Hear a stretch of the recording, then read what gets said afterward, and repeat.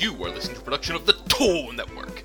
This is Laser Knees number 128. I don't know. I was really teed at the time. I'm Aleph. And I'm Sano, and this is Machine Sentai Kira Major, episode 35, Mabushina's Wandering Notes, and episode 36, Rap. Our writer for 35 is Inoue Tete. Our writer for 36 is Shida Ayumi. They both did some good work this time. Yeah, these are very fun episodes. Our director for 35 is Yamaguchi Kyohei, who really got to do some fun stuff. Yeah, wow. And for 36 is Tasaki Ryuta, who also got to do some really fun stuff. There's gonna be a moment from 36 that we're just gonna, it's not even that we're gonna dissect it a bunch, we're just gonna have feelings about it. We are just going to acknowledge it and look respectfully. Yes. We do have some guest stars this week. In 35, we have Matsumoto Hiroya, who is most well known as Maji Yellow in Maji Ranger and Beat Buster in Go Busters. And he was the ice cream salesman in episode 35. Okay. He was also Hoshi Minato in Q Ranger, and he currently serves as the Sentai Goodwill Ambassador. So he does a lot of promotional work for Super Sentai. I think he goes to a lot of the stage events, and he does a lot of stuff with the actors. So he's very involved in Super Sentai. He's been doing this for 3 or 4 years now, I think. I mean, he's a very good face for it. He is. He's super charismatic. He obviously loves Sentai. He won't stay out of it. He does seem to just pop up at the drop of a hat in a Sentai series if they ask him to. Yeah, so it's just he loves the franchise, so he's just showing up. He showed up in 35 as the ice cream salesman. Yeah, and I felt so dumb because I was pretty sure that's who it was, but I wasn't absolutely sure. So thank you for clarifying that, because it's is it? I'm not sure. I don't know. We did get used to him in all that gold face paint. Yeah, exactly. And with the big poofy wig. In 36... Oh, go ahead. Man, I was just thinking about how Hoshi Minato is just such a weird costume. It really but is. But it does very much scream, hello, I'm an outer space rock star. In 36, we also have Shinpeta, who is an actual hip-hop MC and actor. I'm not familiar with his body of work, but I did go look this guy up because I wanted to see if they actually got a hip-hop MC, and they did. And I think that it's cool that they went out into that community and got someone who is part of it to kind of be the host of this rap battle. Agreed, because, they didn't have to. They could have just got anyone, and instead they actually went to get something a little, authentic. Yeah. Good on them. They brought him in, they brought him to this. It gives it some legitimacy, and having him be hey, this is about respect. What we do is about respect. I think that's cool. I agree, because he gets to drive home the point of the episode, and I don't know if he loves Super Sentai, but it feels hey man, you want to do this? Yeah, dude, I grew up on Super Sentai. I can't prove that that's anything he had to say, but... Yeah, he came it's to Super this, Sentai. and he brings good energy to it. It really does. The moment with him and Juru where he gives Juru the little fist bump was very, very sweet. That really... Honestly, that whole scene should have been just utter clown shoes, and it was so good. Honestly, that whole episode should have been. Also, hey, hats off to Overtime for translating the rap and making everything rhyme. That's... we congratulated them when they did that for, Wait, it wasn't them. Who did it in 01? Was it Overtime? I forget. No, I think we were watching Genom Corp for Overtime. Yeah.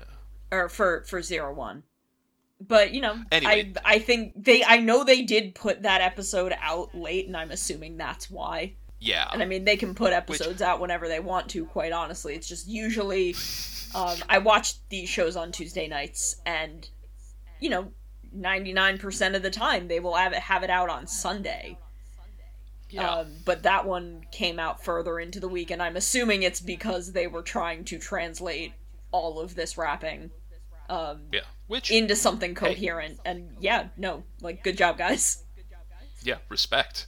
I mean, I know that respect is, one of the themes of these episodes, but seriously, respect.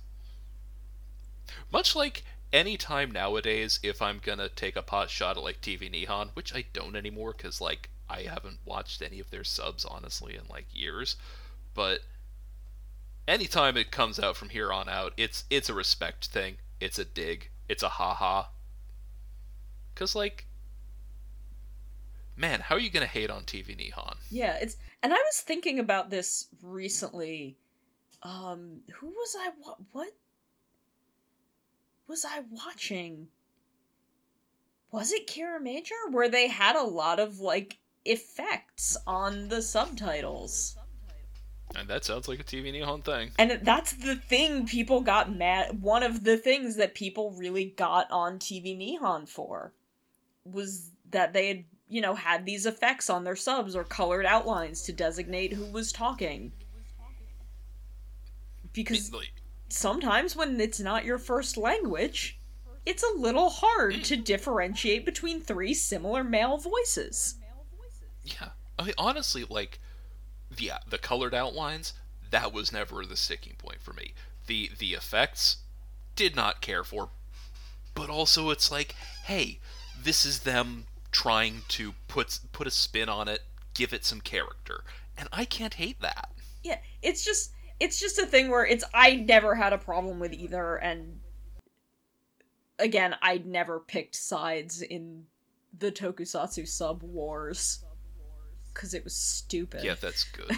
Yeah, it's a really dumb thing. But it was just a thing that I thought about. It might have been Kira Major, it might have been Saber, it might have been something else, I'm not sure. But just, I noticed it, and was like, man, I sure haven't heard anyone complaining about this. And again, I'm, even, whoever it was, it doesn't bother me, I just... it's I was just so annoyed by the Tokusatsu sub wars of the early 2010s, because I was just please just let me watch the program. Anyway, I guess since we are talking about things which frustrate us, like the Tokusatsu sub wars, let's get into the bad things in these episodes, because there was a couple. It's just a couple little nitpicky things, but so am I the only one who thinks that the whole ordeal that is episode 35 is a little bit Takamichi and Murio's fault? I mean, you ain't wrong. 'Cause, okay, we're 35 episodes into this show. That's most of the show. And no one has brought up Japanese tea with how culturally major of a thing that is. Have they just, Takamichi just never mentioned it? Hey, bro, we are in Japan. Tea is a thing. This tea is, exactly what booze is on the Magic Rock planet. Just make sure that Mabushina knows so she doesn't accidentally drink it. I don't know, maybe he should have just pulled him aside for a hot minute when he first got back and was like, hey, here is this major cultural thing between our two cultures. Yeah. Oh, by the way, honestly, they could have framed it with, here's a funny story of how I found out about it, because I have a new physiology. That actually would have been really, really funny. Right? But anyway, sorry, go on.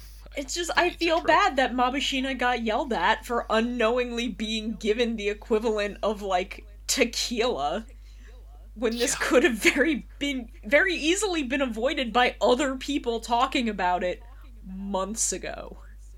Yeah, because, we can't put this on Mabushina. And for once, it's not just because she's perfect and overall underserved by our story. It's just, it'd be like if you sent an alien to Wisconsin and forgot for months to mention, oh yeah, that cheese on their planet is essentially cocaine. Like, that's, you can't get mad. Everyone's gonna offer them the cheese, and if they don't know it's the same thing, why would they avoid it? Like, it's this, you can't get mad at her. She's trying to take part in some local Earth delicacies, and frankly, it's, as memory serves, there have been a few that she's thought quite highly of. Yeah, and it's just, I can't imagine with how much her and Murio hang out while everyone else is doing the Sentai thing, that, like, Right. they haven't had tea before? And, like, yeah, maybe it was a different kind of tea, because it's this one specific variety of tea that has this reaction. But also, like, I don't know, maybe y'all should have discussed this. Like, Takamichi knew. He saw the tea in her hands and immediately recognized that it was, What it was. the thing. So why, if this is a thing that, like, Murio gives to clients as a gift, and sometimes shares with his friends, why would Takamichi not have mentioned this? Yeah, honestly, again, just as like a fun, hey little brother, here's a weird thing I learned about the people there. Their version of alcohol is essentially just really strong tea. How about that? Huh, that is really interesting. Like, I don't know. It just, yeah, Yeah. And it's a I'm like, situation this that should is, never have come up. and, like, again, this isn't like a aha gotcha, or like the whole show no, is no, ruined by this plot hole. It's just, I felt bad that Mabushina got yelled at. Yeah, she didn't deserve that. She's just trying to, you know, take part in some weird new Earth things. And who can blame her? She's on a. Like, if I'm ever on an alien planet and they're just like, hey, why don't you try this? I'm gonna try it. Yeah, I mean, like, look, even going to a different country. Like, I went to Tokyo, and my host for the first week took me out for sushi, and I tried a lot of things that I don't normally eat. And she tried to trick me into eating natto, which I didn't do because I know what that is. But she tried. She tried to trick me into it, and I'm like, because I'm like, I acknowledged that I was being a little adventurous. Like, I don't normally eat shrimp, but I had some shrimp and stuff while I was out with them. And she was like, "Oh well, why don't we get natto?" And I'm like, "No, I know what that is. I'm not feeling that adventurous." And she laughed. She thought it was funny. Yeah. Because she was trying to trick me into eating something a little weird. I live in Sweden. Look, I don't like. First off, I do not like seafood to begin with. But when they're like, "Hey, you want to try the fermented mackerel or just like the weird," it's just okay. You get a little jar of this half fermented, these tiny bits of half fermented fish, sometimes in flavored. It's not exactly a sauce. It's just sort of floating in this flavored brine. And like, look, I thought it was disgusting, but I tried it. Yeah, like sometimes you just try, because I was like, look, if I'm here, I might as well. Exactly. If I'm gonna live in Sweden, I might as well try weird Swedish food. Yeah. I have never gotten brave enough to eat shrimp on a pizza, but honestly, look, on I a feel white like sauce pizza, that doesn't sound bad. yeah, it's not a white sauce. Nah, well, I'm not into red sauce pizza as it is. Yeah. I have a thing with oregano. I'm the worst dig it. Italian. I won't tell. Mostly because you already did. It's. But I yeah, mean, look, it's not something that I have secret. I know, It's not secret. I can't eat oregano. I'm not allergic or anything. It just tastes like death in my mouth. Look, I just said, like, there's an entire category of food that, frankly, a lot of people just think is amazing. That I just it disgusts me. I'm So very picky about seafood. Usually, I will, aside from sushi, if it's cooked seafood, I usually have to cook it myself. yeah, understandable. Oh yeah, I was in England once, and it's like, hey, we went down to the Chippy to get some fish and chips, and I had half that fish, and I did not care for it. But like, look, if you're in England and someone says let's get some fish and chips, you You get some do it. fish and chips. You do it. Like, it's not even a when in Rome thing. It's just like, hey man, when are you gonna get another chance? And to bring it back, yeah, of course, if you put some really high quality tea in front of Mabushina after she's been here a few months, she's gonna be like, sure, let me try the weird, cool kind of tea. I've never had this kind. I've liked the other stuff. What the heck? I mean, and that's the other thing. Like, I'm talking about the stuff I didn't like. There's a lot of food you find in other places that you freaking love. Yeah. Man, I had tempura pumpkin. Ooh, That that was sounds really delicious. good. Ooh, That was yeah. so good. Yeah. Like, all I know is like this isn't even Swedish food. First time I came over here, I had kebab for the first time, and I spent like the next like years when I was back in the States just like, man, where in Washington can I find me a good kebab? And I could not find one Yeah, anywhere. unfortunately, And you I gotta go to, like, New York for that. Yeah, exactly. But like I'm guessing. I feel like we've had bits where we found out that Mabushina liked some food from Earth, and so why wouldn't? Again, this one's on Takamichi. Yeah, I feel like Takamichi and Murio should have talked about this, especially with Takamichi knowing this and Murio hanging out with her so damn much. Yeah, like, of course, eventually he's gonna give her the nice tea. He's a good host. He's a good host and a good friend. Of course, he's gonna get her something nice to eat or drink, as the case may be. Like, honestly, I'm just putting this one on Takamichi. This isn't like me going back into ugh Takamichi. I'm so done with him because again, he turned into the big chunky orange robot, and I can't be mad at him anymore. I just it's impossible for me. But, But he should have brought yeah, this up. Um yeah, it's irresponsible, dude. I was also hoping that when Mabushina was powering up the little shooter disc into a golf ball for her apology, that she'd actually get to, like, fire it and then everyone else would keep, like, hitting it along as part of the attack and she'd get to be, Yeah, like, part of it. But I yeah, guess just, it's the par for the course attack, right? yeah, but I guess just making the golf ball is fine. I guess. Sure, it's fine. It was cool getting to see her channel her energy into a thing like her mom does, but I did really want to see her, like, kick a dude in the face. Yeah, I don't feel like that's asking too much, but apparently it is. We did get to see her do a couple headbutts, but those were on accident, so I don't think they count in the same way.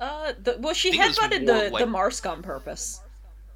that's true, yeah. The table Which was is an great. accident, but Yeah, she headbutted him on purpose, which was great. I want to see but her it's destroy folks. right. Like, if she's gonna wreck the place, just let her wreck the place. Fists and flying feet. Just let her go ham on it.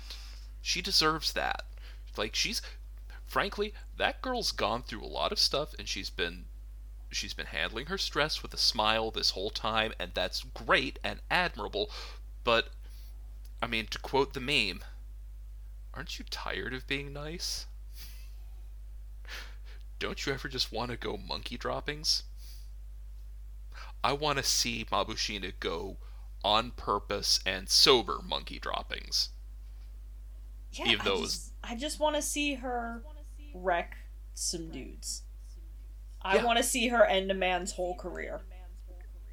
yeah, just ruin his day. And by and it's only the day she's ruining because he does not have the rest of his life. I want her to just hit a Marskman so hard that he just stops existing. Yes. Just turns into a pile of mud. Or, Honestly, okay. Or Garza. If she... Yeah, or Garza, a Marskman, preferably one who's taken out the rest of the team, or, like, if she's what takes out the reborn Numajo, ooh, like, we're cool. Yeah, have her beat up Minjo. Yeah, exactly. Yeah. Like, Minjo's there, like, I've brought back my sister, mwahaha. No. And then she just clocks her in the face. Cracks the mask in half. Like, we don't even have to see the impact. I've just imagined, like, you could just do the thing, just show the fist moving, cut to behind the head, which then, like, whips back, and then just cut to the two halves of the mask falling to the ground. There. Like, just let Mabushina wreck someone. Please. She deserves it. She's so good. Yeah. And speaking of good things, let's get to the stuff that worked for us in these episodes, because, I mean, unsurprisingly, there's a lot more of it. 35 was fun. This was a fun episode. And, like, from start to finish, it was a wild ride. Just starting the episode with Mabushina waking up, covered in dirt, cradling the shiny breaker, with the meeting room absolutely destroyed, and she's like, what in the world happened? Like, it is clear from the instant this episode starts that it's gonna be goofy and fun, and, it feels like a tropey episode, but they've really never done anything like this before. They did it once in Geki Ranger. They did something similar once in Geki Ranger, where, Geki Blue got super drunk and got to do some drunk kung fu. Well, I mean, look, drunken boxing style is a classic for a reason. Yeah. And that reason is it's awesome. It looks so cool. That's really the only other time they've done something like this. Which, like, on its own, all of that is great, but at episode 35, having something this, like, laid back and goofy means, like, immediately we are getting to the end game. Yep. And, like, it is just a great bit of, oh yeah, this is some of the last bits of uncomplicated levity that you're going to get before this stuff hits the fan.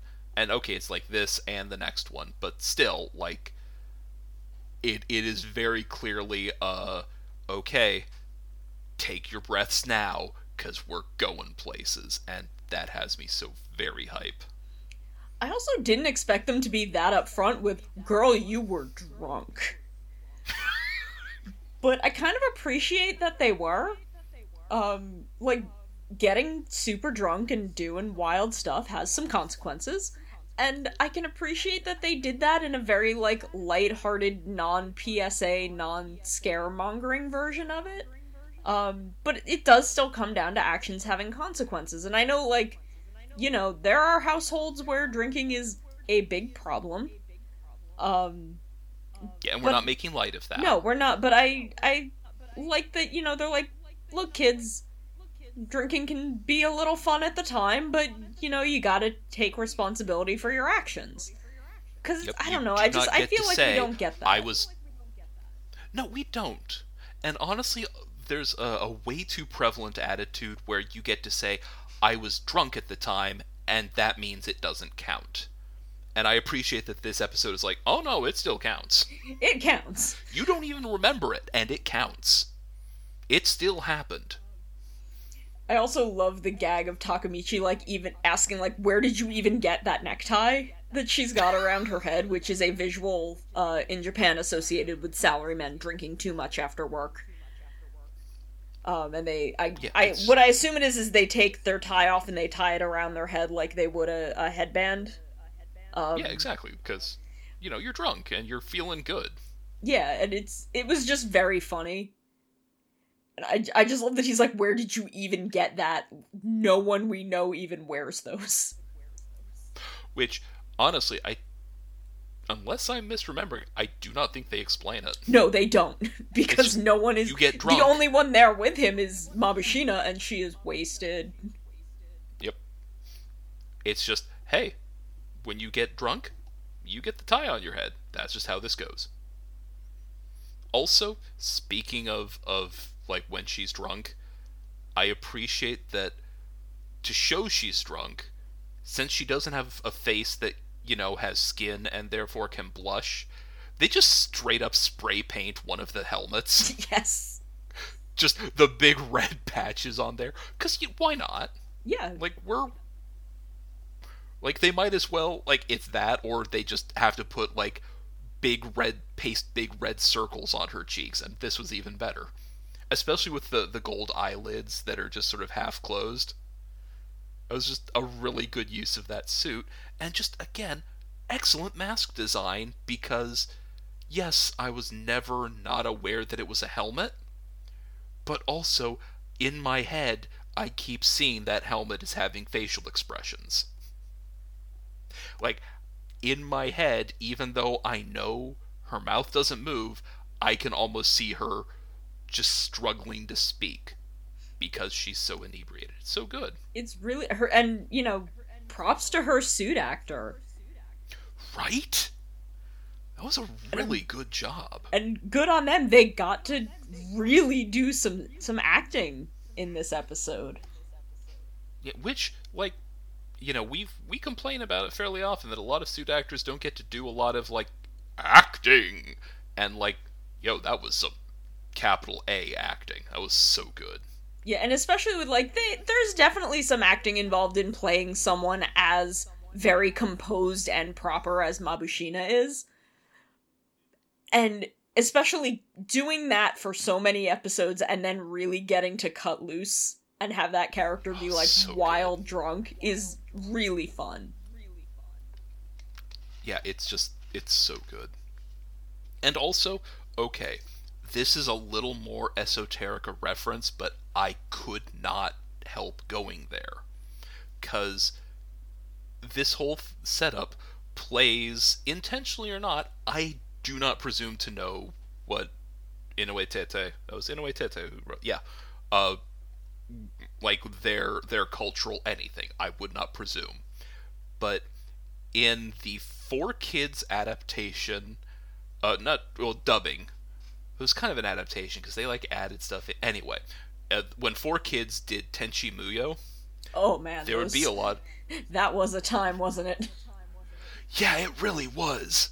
Man, 4Kids. That's a choice, 4Kids. Why did you pick that show? Why was that a show that was ever brought to the US? Right? Yeah, but anyway, so there'd be these bits where Ryoko would get just utterly smashed, and she's holding up the big bottle, and they keep dubbing it yeah, get me some more tea. I'm very thirsty. I would like more tea. And that's how they kept playing it off while she's just smashed, that she just wants tea. And I'm like, okay, this is a play on that, kind of, because she's getting drunk on tea. And now so is Mabushina. I guess that's just an alien thing.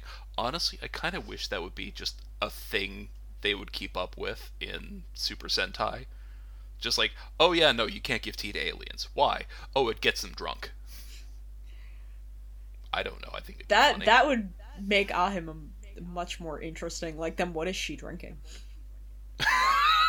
What does she have? Honestly, and here's the thing: there's no answer that isn't amazing. Look, because either alcohol, either she's drinking actual alcohol, and that's just tea to her planet, or Ahim is just getting herself absolutely drunk in order to deal with these idiots all day. Yeah, exactly. Or she's just maintain a low-level buzz. Why? Because, in fairness to her, she's under some incredible amounts of stress. There is an alien empire that wants to murder her after they exploded her planet. That was a thing she saw happen. Oh, Ahim. Yeah, Ahim's great. God, she was She was definitely the best Pink of that era. And that's saying something, too, because that was some good Pinks in that era. Anyway, I just, more than anything, on top of just enjoying how great it is that she just gets to wreck shop, I feel it is important to point out that the actual text of this episode is that the reason we cannot give Mabushina a changer and let her become the Kirame Queen is because she would just solve all of the problems on her own, single-handedly. Because we saw her wreck shop all over Tokyo just on accident. She just was walking through, she wrecked Marskman. She probably would have wrecked the monster if she would have noticed it was there. You cannot convince me that if she was in a place where she could just lean in and do it on purpose, that she wouldn't break Emperor Yodon just over her knee. Oh god, yeah. Like, hand her a weapon, or just let her be her own weapon, because holy heck with the headbutting. Like, Yeah. all of the problems would be solved, which, I mean, is a thing we knew when she was facing down Crunchula in the red light, green light with absolutely no hesitation. That was so good, though. But, like, if she was allowed to fight, if she was allowed to just headbutt every Marksman, it would be over. Jotunheim would be finished. Yeah, she just walking up to all, like, they send all the Muddites after her, and she just, like, backhands them out of the way. I want to see her headbutt Yodona. God. That would be amazing. Especially since, like, I can totally believe it, because she's a crazy rock person, and yo, I'm willing to bet that a big heavy rock head that is just pure crystal slamming into your head, yeah, that's a good way to be dead. You saw what she did to that table. Yeah. No lie. Seriously though, like, much as I understand that they probably don't want to tell Oridon about this particular event, because, you know, hey, sorry we got your daughter, like, blind drunk. Oh. But, like, you know, make him aware of this, so if for no other reason, then, hey, maybe he'd want to hang out with his daughter a little more. Oridon, you dingus. It's really confusing, because Also, he seemed to hang out with her all the time when they were back on Crystallia. right? Like, hey, you know what you could do? You could just have her set up a new place in Atomald and, like, hang out, and she can just commute back and forth. I don't know. She can bring mom with her, and, like, you know, you just put her in a little holder off to the side. Hey, baby, wake up. We got new bodies. Check it out. I'm a freaky-ass bluebird of happiness. No, honey, you're the Twitter icon. I'm going back to bed. Also, I need them to make another reference to this so that we can have an episode of Crystallian T-boxing.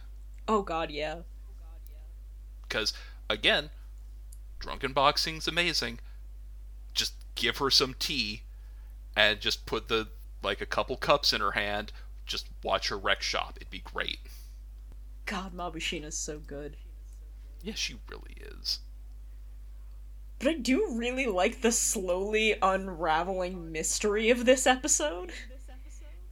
Because you get this kind of cascading chain of events that was really fun to figure out what the next pieces were, leading up to the eventual conclusion of Takemichi being inside the giant monster.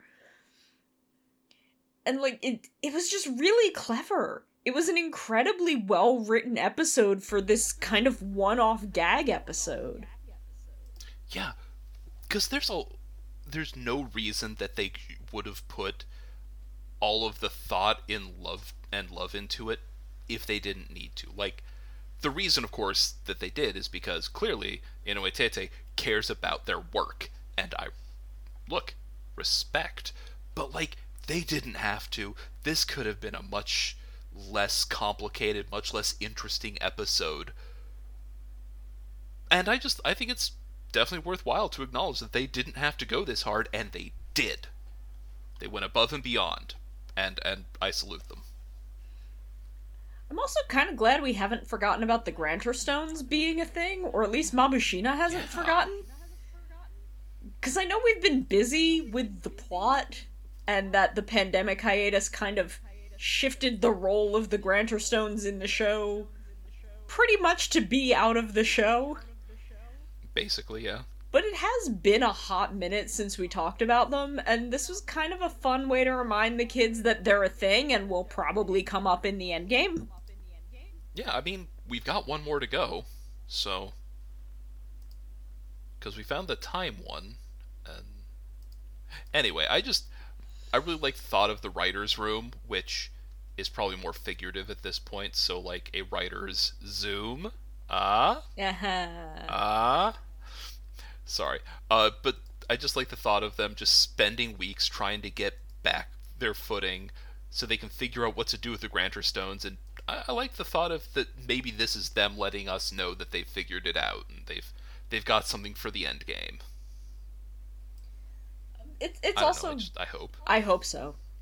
It was also really cute that Mabushina's this kind of wild, slightly pushy drunk. Like, she's not exactly an angry drunk. But she's just like, why aren't we getting things done? Why am I not getting things done? Like, she's still got her sense of justice because she outright tries to fight both the Monstone and Golfmarsk, and gets really upset when Takamichi's in trouble. Like, when he gets knocked into the monster, she's like, oh no, you are getting in this robot and we are getting him out right now. Like, she's just not taking So anyone's good. mess. Yeah. And, like, she just wants to have fun and let everyone know how she's feeling and what a cool person she is, but also it is important that if you get in her way, she will crush you with her unyielding fists. Not even her fist. She'll just crush you with her entire face. Yep. And, yeah, you will regret getting in her way. And, frankly, it's all I've ever wanted for her. Well, okay, it's not all, but it's a big part of what I've wanted for her. And it makes it feel like her more, proper and upright general personality is something that she has to very carefully maintain. 'Cause when she was drunk, she felt a lot like Oridon and Mabuyuine, and even a little like Garza. Like, she really you got to see kind of the personality of her family come through in her. And I hope as she gets a little older, she's kind of willing to cut loose a little more. I hope the same. Though at the same time, I respect that it's probably that princess thing, because she's got a lot of other things she's about, but she's also trying hard to be the perfect princess, especially since she spent a lot of time as the last survivor, and now she's merely the last of the conventionally embodied royal family. So, like, I don't know, I feel like she's kind of doing that full-on Ahim thing, since we brought her up, and now all I just want is for her and Ahim to just get their drink orders swapped, or, if the case is that all aliens just get drunk on tea, for them to just go out, get some nice tea together, and just paint the town pink. Absolutely. I would love to see the two of them hang out. Yeah, it'd be hey, guess what? That'd be a great net movie. Or just one-off video special. Just, yeah. Also, speaking of, I adore Golfmarsk. I love any time golf comes up. And while I do think golf courses are an absolute waste of land that we should use for, to solve the housing problem, I do like the sport of golf, so getting to see golf monsters or golf-themed episodes is always a treat for me. I was unaware of that aspect of your personality. Which, I guess, makes sense because we don't talk a lot about sports-related things, but... Yeah, cool. I could have sworn that had come up at some point, but I can't imagine when it would have, because I can't think of golf coming up in anything that isn't Forza. Yeah. Which, by the way, that episode was great and has convinced me that Miyu golfs as a hobby. I think that makes sense. There is a lot of evidence to support the fact that Miyu golfs in that episode, Mm. even though it's not about her. But yeah, I like golf, and I used to play for fun with my dad. I enjoy golf. But Neat. I really like the design of Golf Mark's mask. I thought it was a very clever mask design. Yeah, I mean it's that bird's eye view of a golf course as a monster mask. Like it's fun, it's creative, it's really clever. Honestly, while there have been a few Marskmen throughout who've had like less than great and some straight up nightmarish designs, the ones that have been good have been so good. Oh yeah. I really hope they get merch. Uh, Even just some of those like cheap little plastic masks. yeah. Also, I love the Caddy Mook. Like, she was super fun. Yeah, like honestly, I think that that's one of the most fun things tying these two episodes together. Themed mooks.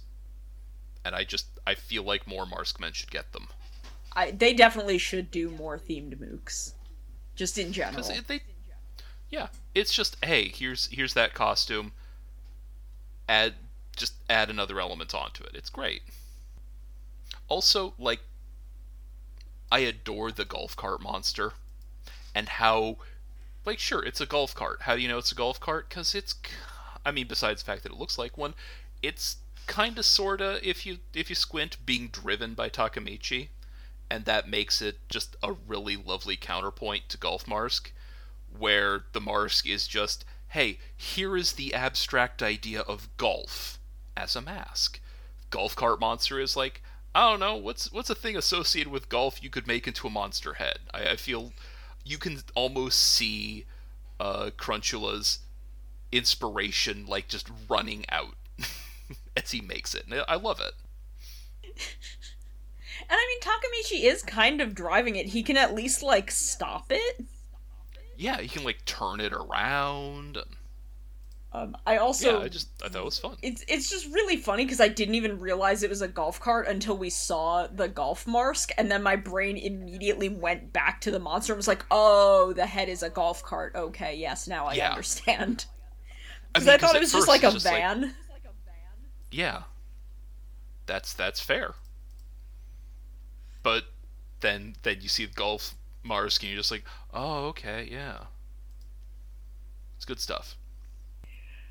I also adore that even the incredibly stoic and completely emotionless, not even understanding the concept of having an emotion Yodona, seeing drunk Mabushina and is just like, what the heck is going on? And kind of dropping the persona a little for the sake of the joke. This is the kind of episode where everyone's character gets to be a little malleable for the sake of the humor, and I'm glad that even Yodona got to be included in that. Because, like, you see her, like, standing on the stairs and kind of, like, leaning over and trying to understand what she's saying. And that was Yeah, very, very funny. Plus the bit of her it catching the really ice was. cream in her mouth and, like, being angry about it for a second, but then being like, oh, this actually... I like this. Okay, we're gonna do this then. Um, like, that was very, very cute. I'm not sure if it's a light callback to Ankh, because this isn't Kamen Rider, but it is the same blue one that he would eat, and Yodona is cranky and bird themed. So it at least made me think of Ankh. Especially like when you see her later and she's just double fisting them between her fingers and just eating as many as she can hold. I'm like, oh, that's very Ankh. I don't know if it's on Yeah, purpose, but that's very Ankh. it is. But I admit I had not made that connection, and I feel very ashamed because, man, that is really obvious, isn't it? Good catch.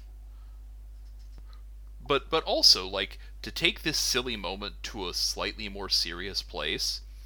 I just appreciate when we have simple things like ice cream or food generally, these little human pleasures create the idea even for a moment that maybe the villain or whoever's eating them that has never had them before doesn't have to be evil. Like you don't have to be a jerk anymore. You can find your humanity in this little thing, this little treat that exists basically just to be a treat. That's I don't know. That's awesome. It's kind of sweet. It I don't know. It is interesting if we go like circle back to Crunchula and the marshmallows. Yeah. Which I guess kind of proves that one wrong, because boy, that dude still is Yeah, I mean, well, still is a villain. You know, he was super into them, but then he was like, "Well, I'm gonna make these a monster now." Yep, he came so close, but then just turned into just doubled down on the villainy, which that. Yeah, fair enough. I mean, Emperor Yodon's still in the back giving orders. Yep. Because I feel like if Also, he hadn't have had to come up with a plan, he just would have been like, "To heck with this! I'm gonna get some more marshmallows." Yeah. And he was just like on his way out to the store when Emperor Yodon's like, "Hey, what are you doing?" Gonna get some marshmallows. You want some? Is that for evil? Yes. Yeah, it's definitely. I definitely have a plan. That is evil. This is definitely for a thing. I'm gonna turn people into marshmallows and then I'm gonna eat them. All right, that is dark as hell, dude. Go for it. Carry on. Because I mean, look. In fairness, that is dark as hell. Yeah, that plan is much more terrifying than it looks on the surface. Yeah, you think it's like, it sounds like, oh, he's gonna turn people into things. That's what all Sentai villains do, and then eat them. No. I don't know, man. That's because like it's one thing if the only way it can be worse would be if he turned people into food and then fed those foods to other people who didn't know. Yeah, then you get a little Sweeney Todd with it. Yeah. Man, Crunchula as Sweeney Todd, that'd be amazing. That would be. I don't know. Man, remember when they did Romeo and Juliet and Ryu Soldier? That was Except wild. with actual poison. Man, Ryu Soldier was wild.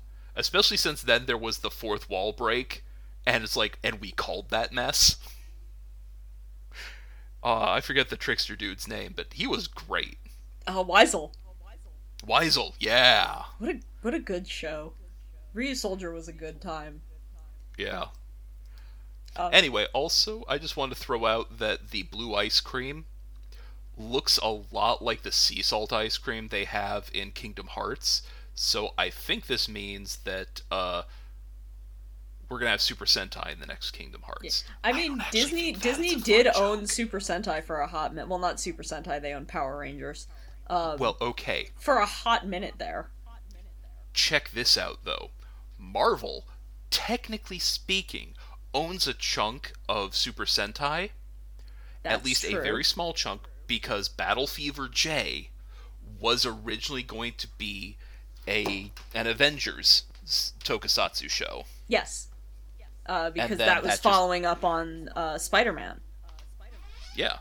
And like, okay, that didn't happen, but apparently Marvel still has a stake in that, which means Marvel, seeing how influential that one was for Super Sentai generally, like, I'm sure Marvel wouldn't say that they owned a chunk of it, but you could, I mean, if there's a connection you could get to. Yeah. Not to mention the fact that just Super Sentai is such a big thing, everyone's just, you can make a reference to it in anything in Japan, and, like, what are you gonna say? Like, this is a parody. There. Yeah.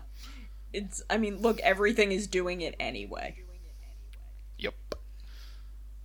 But I do really appreciate that what Mabushina took away from this whole episode is that if you're gonna apologize for something, be sincere about it. Yeah. That's a great moral to take, and also further proof that Mabushina is great.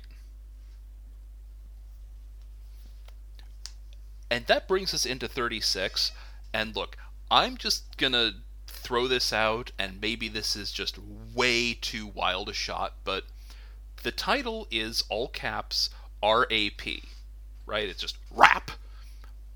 But a part of me kept wondering if that isn't a variant or a play on the recent popular song WAP.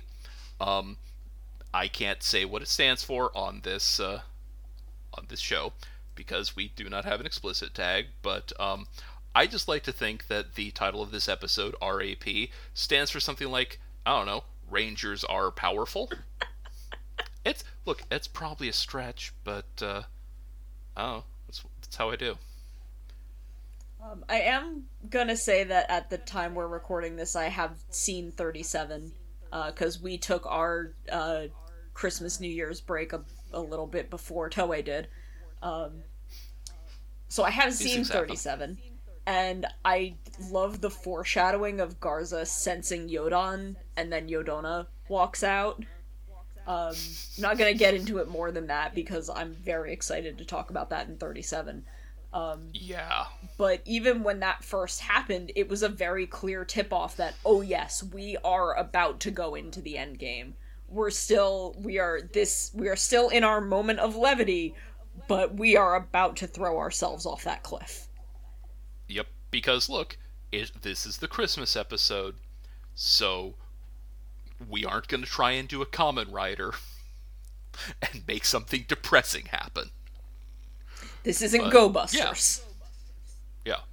Oh, did Go Busters do something depressing on Christmas? Oh yeah, because the conceit of that show is that the event that show is about happened on Christmas. It was at the that's right. At the company Christmas party, and about I think 3 or 4 weeks before that, during Go Busters, we were all like, "Oh God, what is this Christmas episode going to be?"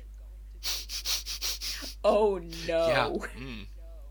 That's intense. I also love the Kirame Stones all styling their partners for the big holiday party.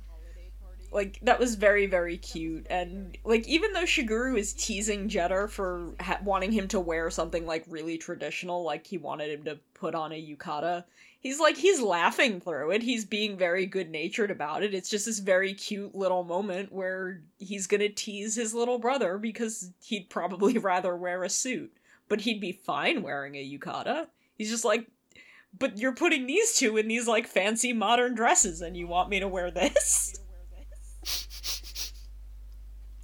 That's just how he is. It's great. Also, this is a stupid thing about me, but I just adore seeing everyone get all snazzed up for a party. I love seeing characters get dolled up for, occasions. I don't know, there's just something really neat about it to me. It's cute. It's fun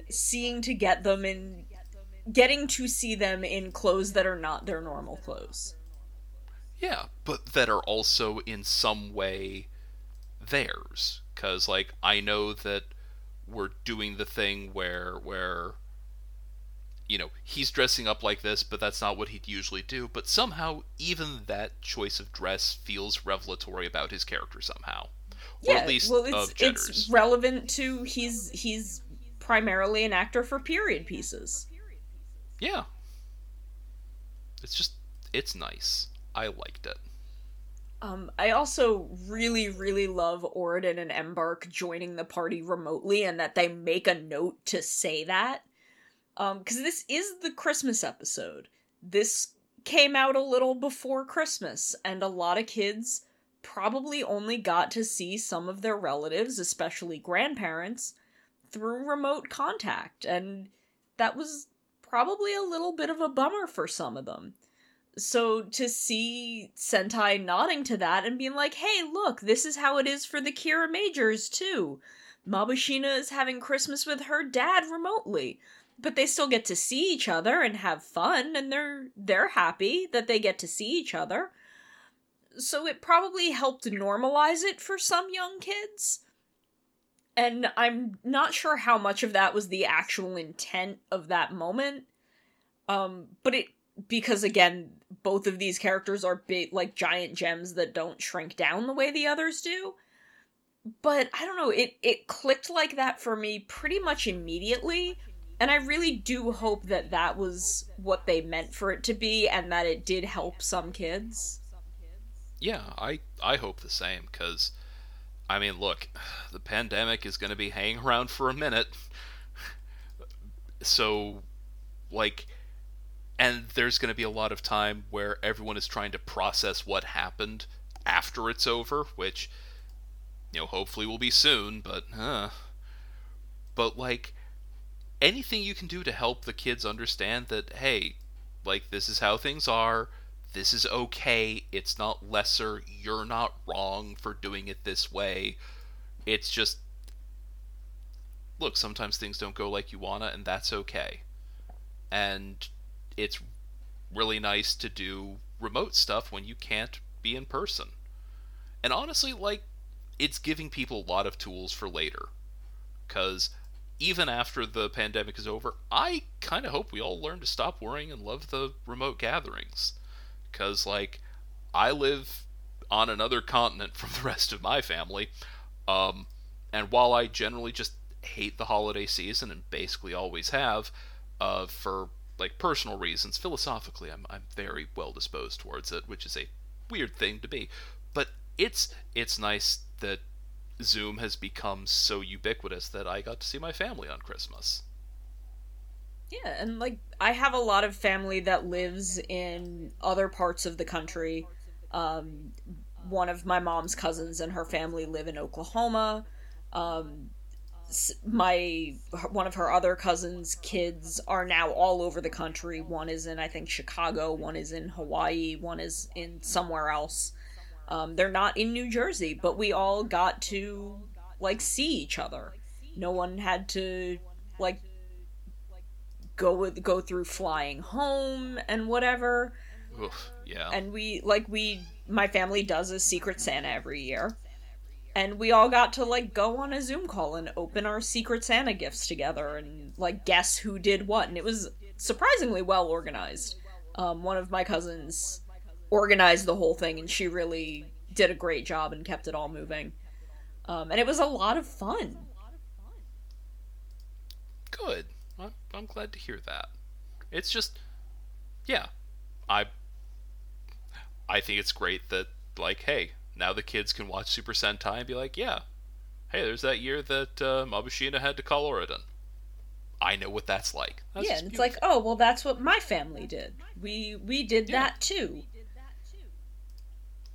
and like no one has to feel awkward or bad about it. Which, honestly, like, I really like stuff like that because I feel like we're frequently in a place where we have to feel awkward and bad about things that we don't need to feel awkward and bad about a lot more often than we should. Yeah. So, like, the more we can combat that, the better. Speaking of feeling awkward and bad, Christmas also seems just like a really cool holiday. It seems like Thanksgiving, but without the ties to colonialism and genocide, which, like, neat. Yeah, honestly, let's celebrate Christus instead of Thanksgiving. Yeah, like, cause it's. I love the theory of Thanksgiving, but I sure don't love the history of it. Yeah, no, it's built on a lot of lies and viciousness and just really bad stuff. We should But, like, I like the again, idea of a holiday about coming together and appreciating one another and, like, saying yeah, nice things and what you're grateful for in your life. Like, that's a nice idea, and I like that. And it's I also love that we got to see some more Crystallian art and learn more about their culture. I love that. I love those bits of this story. also, like, this is just a silly thing, but I hope at some point they release an art book of all the Crystallian art they've put together. That'd be great. Maybe add some new stuff, make some new stuff. It's really good looking. Yeah, I would buy it. I also love Crunchula's angry rap plan on kind of a meta level. Also, it's like it's fun on a contextual level, but on a meta level, it's like kindness breeds kindness, malice breeds malice. Hurting someone means they're going to be upset and are more likely to take it out on others, who will then be upset and are more likely to take it out on others. That chain is real. It's why I try to be kind to retail workers, and we're always glad when I worked a customer service phone line, when constituents were kind to me. Like, I don't know the life or the day of the person I'm interacting with. If they're kind of rude or nasty to me, like, I don't know, maybe another customer gave them a hard time a few minutes ago, or maybe they're struggling with something at home. I don't know. So it's just, I always remember the people who were kind to me when I was in that position, and it always made my day better. And I remember those people a lot more now than the people who gave me a hard time. So it's just, I always try to be that person. All the people who give you the hard time, they just sort of turn into just weird background noise that makes customer service a nightmare. Yeah, they all blend together unless they're especially weird. Yeah. Or just a couple of those happened. Ooh. I thankfully didn't have weird ones. I just know I once got called a minimum wage piece of junk. Well, oof. They use much stronger language than junk, but that was, like, that's a thing that has stuck with me. Yeah, I got a lot of, you're just trying to rip us off, blah, blah, blah, because I worked a lot of toll violations. But yeah, I worked customer service for credit cards. Boy, there was a lot of you're just trying to rip me off. I did get I worked for a highway, and I did get a very weird one once that is, what is the address of the highway? That... And I thought maybe he wanted the address for, like, the administration building where I worked, because people would come in and, like, drop off missed tolls. But no, he was like, the highway. And I'm like, it takes up the whole state. It is the highway, like What he wanted was directions. He wanted something he could put into his GPS to get him onto the highway. And I'm just like, fair. I'm like, I don't quite understand why you're specifically trying to get onto the highway. Just put in the address of wherever you're going. And if it's in this state, 9 times out of 10, you are going to end up on the highway, trust me. Sorry, like, that one just made my brain stop. And this phone call took like half an hour. Oh. Yeah, but anyway, the chain you're talking about, that is real as anything. And I just want to double down what you were saying, that y'all be nice to retail folks as much as you can, even if it means you don't get the thing that you want. Because, like, the thing that always got me the most is when I would state a fact about how things are, and they'd try and double down or argue with me or want to speak to the manager about it, and it's just, if you don't need it, find it in your heart to say, oh, okay. Or, no sweat. And if they say they're sorry, say, hey man, not your fault. Because they're trying. They're just doing their job. They don't make the rules. Yeah, they really, like, the amount of authority you have in a customer service job is almost nothing. And I don't know why so many people who I'm pretty sure have worked customer service jobs think that when they go to some places, those people must have way more power, because that's not how this goes. No. And look, no matter how much they're being paid, I promise you, they are not being paid enough to even give you the bare minimum. Frankly, the fact that they're there at all is a miracle. Like, they're standing up ever. They stand up for a minute. They've done more work than what they're getting paid requires of them. So just people being cool makes the hour-to-hour grind of retail so much easier, and also just spreads more good and kindness in the world. And I think that, like, we're recording this just after Christmas, and that's a very Christmassy sentiment, but that is a keep Christmas in your heart every day sort of thing. Yeah. Especially to retail workers, because, man, but like the long and short of it is that I appreciate the nuance of Crunchyroll's plan here and what that can impart to kids. so far as putting kindness into the world. Yeah, that's thank you for bringing us back on track, Sono. But yeah, that it is a brilliant plan on that level because that's how people are. And also, I love the way they visualized it with just yeah, the words you say they stab people in the heart. Yeah. That's And they beautiful. stick there. Yeah, and that's part of what makes inspires people, not makes them, but inspires them to just be crap to other people. It's a really elegant metaphor. I also like that when Drew goes out to tell Fire that, like, he found out this is why everyone was acting this way and they didn't really mean what they said, he does acknowledge that, maybe it did come a little bit from a place of truth that they're just not normally acknowledging. Because at least the part about all of their partners, like, leaving them when this is over and how much of a bummer that is, that does feel like something that maybe they have been quietly worrying about, even if they just put it out of their minds because they're like, no, this is my partner. Even if they have to go back to Crystalia, like, maybe we can find a way to go visit. But, like, they should talk about it. Because talking it out helps solve these problems before they start, so you don't end up with that kind of resentment. Like, talk to your loved ones about the things that worry you or upset you, especially in your relationship with them. Solve those problems together.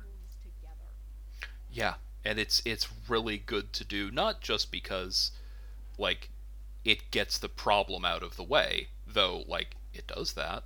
Or at the very least, if it doesn't get the problem out of the way, at least it makes it impossible to say that the problem was not addressed, which frankly, that on its own can be a tremendous psychic weight off your back. But it also gives you a chance to talk about the bad stuff before it festers and explodes out of you or inside you or just whatever. It's just good for you. I also just felt really bad for Takamichi when Crunchula did the diss rap about him. Because I feel like of the five of them, his was the harshest.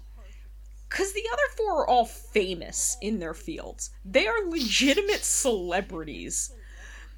Like, I don't think Sayo actually worries about anyone thinking she's a quack doctor or Shiguru worrying about people not liking his acting.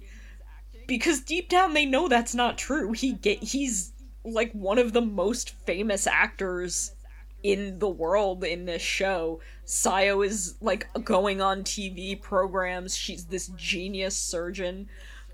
Like, all of them are celebrities. But Takamichi has a history of worrying about being pitied and not being good enough and not being able to save people and not fitting in this place that he's found himself. Garza's literally been messing with him this way for most of his life. Like, for like 3/4 of his life he's had to deal with this. And it's only recently that he's kind of come into his own and felt comfortable with himself and thought like, oh, no, maybe I do have a handle on this. So Crunchula coming at him with the royal son everyone feels sorry for? I was like, damn. Going for the jugular with Takamichi. Yeah. I mean, I guess through Garza he knows more about Takamichi, so he can go for the jugular better than with the other four. But it's, man, like, of course he would flip out and start demanding respect from people the way that literally Garza does. Oh, yeah. Like, Crunchula came for the softest part of him. Yeah, absolutely. Which, like you said, the others are probably going to be fine.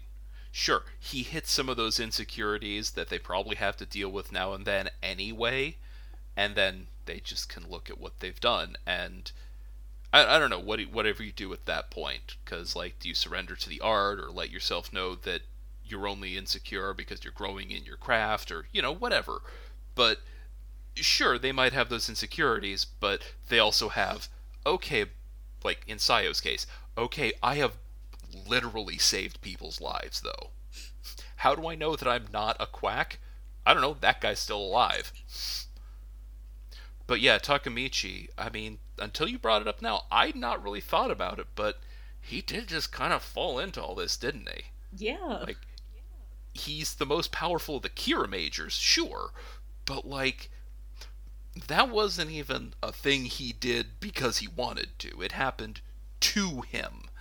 And yeah, you'd have a lot of insecurity around that, especially when you add in being absent when Garza and this dude who's insulting you straight up murdered your adoptive parents and also his entire friend group. And your new friend group are now four acknowledged masters of their field, and also a kid whose imagination and craft are probably going to take him far one day. Like, man, it really highlights just everything. Yeah. And like, I'm not saying I agree with that assessment. Like, hey, you're doing good stuff, but man, that would wreck me in that case. Like that, like you said, that is really going for the jugular. Um, I do love, though, when it comes to Juru, Crunchyroll is like, you know what? Instead of putting this kid under the spell and completely taking the Kira Majors out, I just want to publicly humiliate this child. Like, that's so petty. Like, And what also, even was though, his plan beyond that? Because it's not I like mean, the rat battle would have killed Juru. probably not, but you know, honestly, I think it's that thing that I wanted from the off, where he is Juru's counterpart. Sure, there's people who are bigger and stronger than him, but he is the pure artist It's of true. the Yodon side.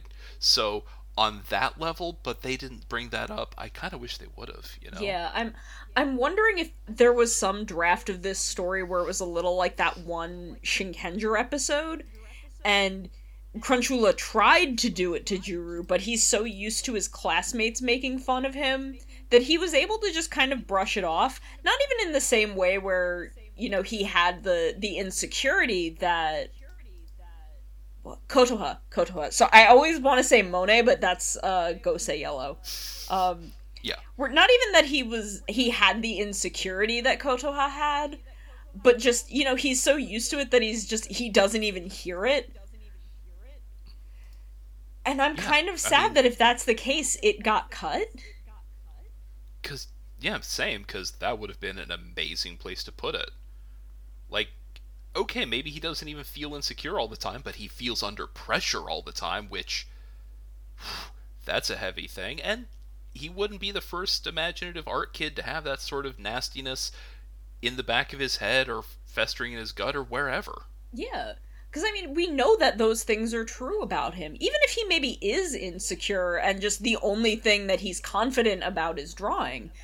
Because that seems to be the point at which he hesitated in the rap battle, with when Yodona was like, yeah, and your drawings are bad.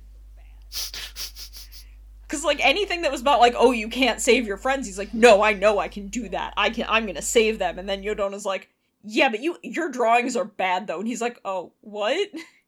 And, like, that's where he falters.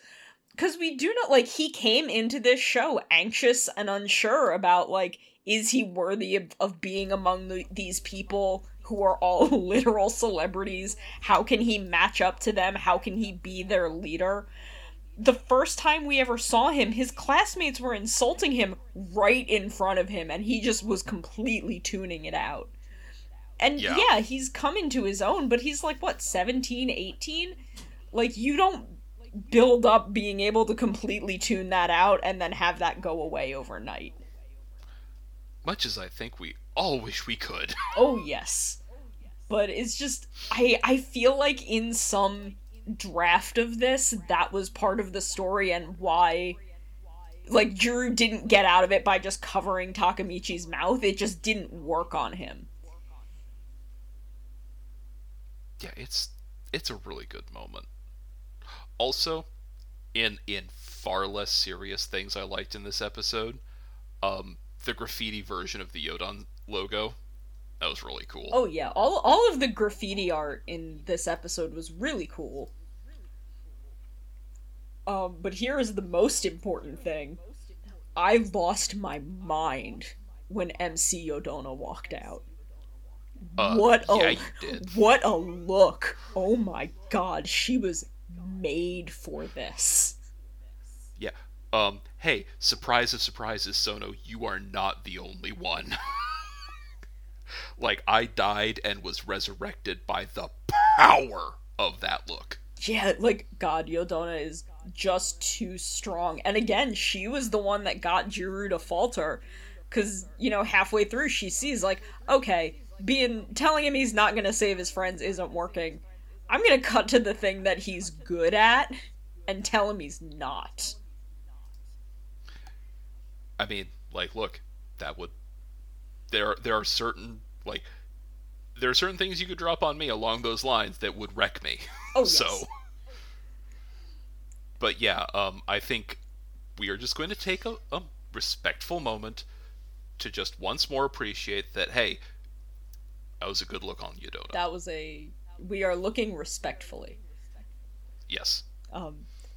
There's a level in which Juru and Fire's rap battle felt a little bit forced, but I do love the lesson that comes down to some gentle teasing between friends is okay if you're both cool with it, but it's only okay if you make it clear how much you respect and care about one another in actuality.